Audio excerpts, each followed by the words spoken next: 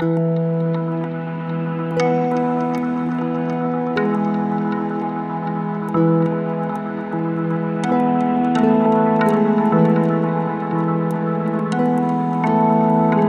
there, this is Mike and you're listening to Feeling Twisty. I'm really glad you're here. Now this one is going to be kind of noisy. I know you'll hear some talking in the background and dogs barking in the background. As you know, we're not living where we used to ever since that storm that blew through a month and a half ago. And where we're staying now, we've got family coming in to stay with us tonight, north of our city, Lake Charles, because there's another hurricane coming. But don't you love a good storm? It is exciting. We're not scared and we're not running. Why should I run from my own creation? So anyway, you'll hear some noises in the background, but they're just having too much fun, and so am I. And I don't want to tell them to be quiet so I can talk to you. I talked to a friend of mine the other day. He was concerned that while he was away on a trip back to his hometown, that he just wasn't dwelling in the state of his wish fulfilled. He wasn't happy with the last few days, the way they've gone. So I told him to remember it differently. In Neville's lecture, The Pruning Shears of Revision, he says, "Now this is how we do it. At the end of my day, I review the day. I don't judge it. I simply review it. I look over the entire day, all the episodes, all the events, all the conversations, all the meetings. And then as I see it clearly in my mind's eye, I rewrite it. I rewrite it and make it conform to the ideal day I wish I had experienced. I take scene after scene and rewrite it, revise it. And having revised my day, then in my imagination, I relive that day, the revised day. And I do it over and over in my imagination until this seeming imagined state begins to take on, to me, the tones of reality.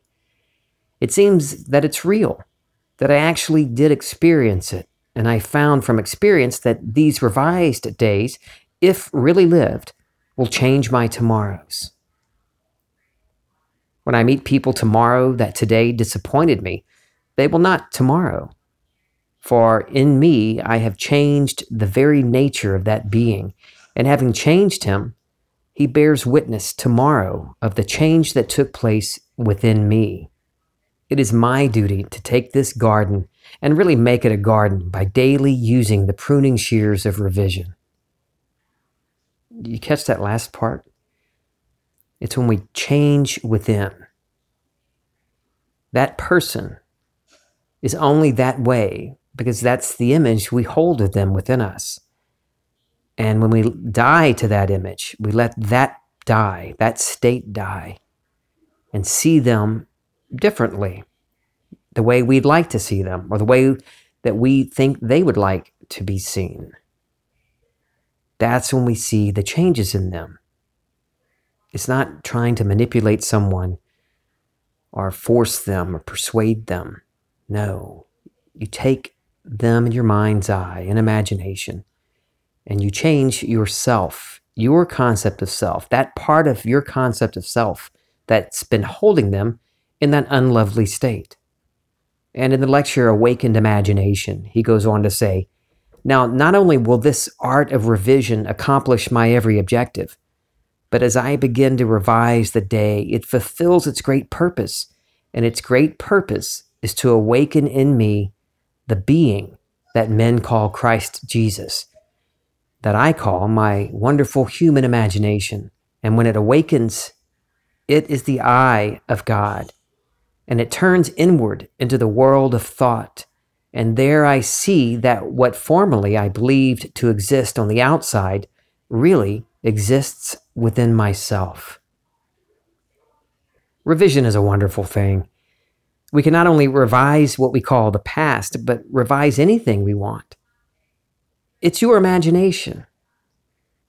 A memory is just as malleable as your worries are about things that might happen in what you call your future. The Bible calls it repentance. Repentance means to change your mind or purpose. It doesn't mean to grovel and beg for forgiveness. No, you're changing your mind. When I revise something in what I call my past, I am changing my mind on what happened. I'm changing that concept of self. It's all within me. I do not accept anything as final. I don't. Unless it conforms to exactly what I want to experience. Any conversation or even something that I wish would have gone another way is up for grabs. Anything is possible. I can remember it differently. The things I hold on to, the events and memories, will continue confronting me in my life as long as I remember them that way. If I'm holding on to them, propping them up, using those things as identifiers, using my past experiences as crutches or excuses for the way my life is, I'm going to continue perpetuating that in my life. I'm never going to break free from it. Back to my friend's concerns. I've been there before. Let's take a health issue for an example. I'm sick and I assume that I'm healthy and fit. But I noticed the last few days I've been dwelling on symptoms and worrying about what my test results will be. I don't have to even give life to those few days spent in a state of worry and doubt, though. As soon as I realize the state I'm in, if I choose to, I can revise that day or days. I can remember the whole thing differently. I remember the last few days as I'd like it to be. In this case, I would revise it to having remained in the healthy and fit state and feel some pride in myself for how easy occupying the state of health and fitness is. You might say, but Mike, come on. How can you do that? It's already happened. It's the past. You can't change it. What is the past? But a collection of memories which are imagined. You're all imagination. These little images that flash up in your mind that you call your past, you're imagining them. There's God and only God, or unconditioned awareness. That's who I am. That's who you are, who you really are. But you're in a conditioned state. As pure awareness, you're nothing and all things. But as Mike, I am that I am, conditioned. I am awareness, conditioned, conscious of being Mike. I'm aware of being Mike in this, fine 50-year-old body. And in this state, I am consciously moving through states throughout this life and all the ones before.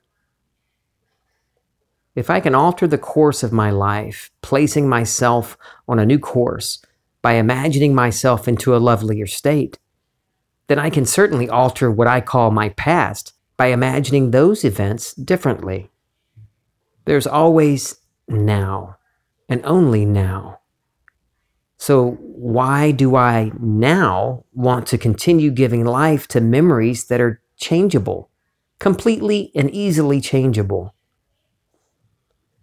I told my friend to look back on the last few days with a feeling of pride and satisfaction on how well he's doing. And he really is doing well.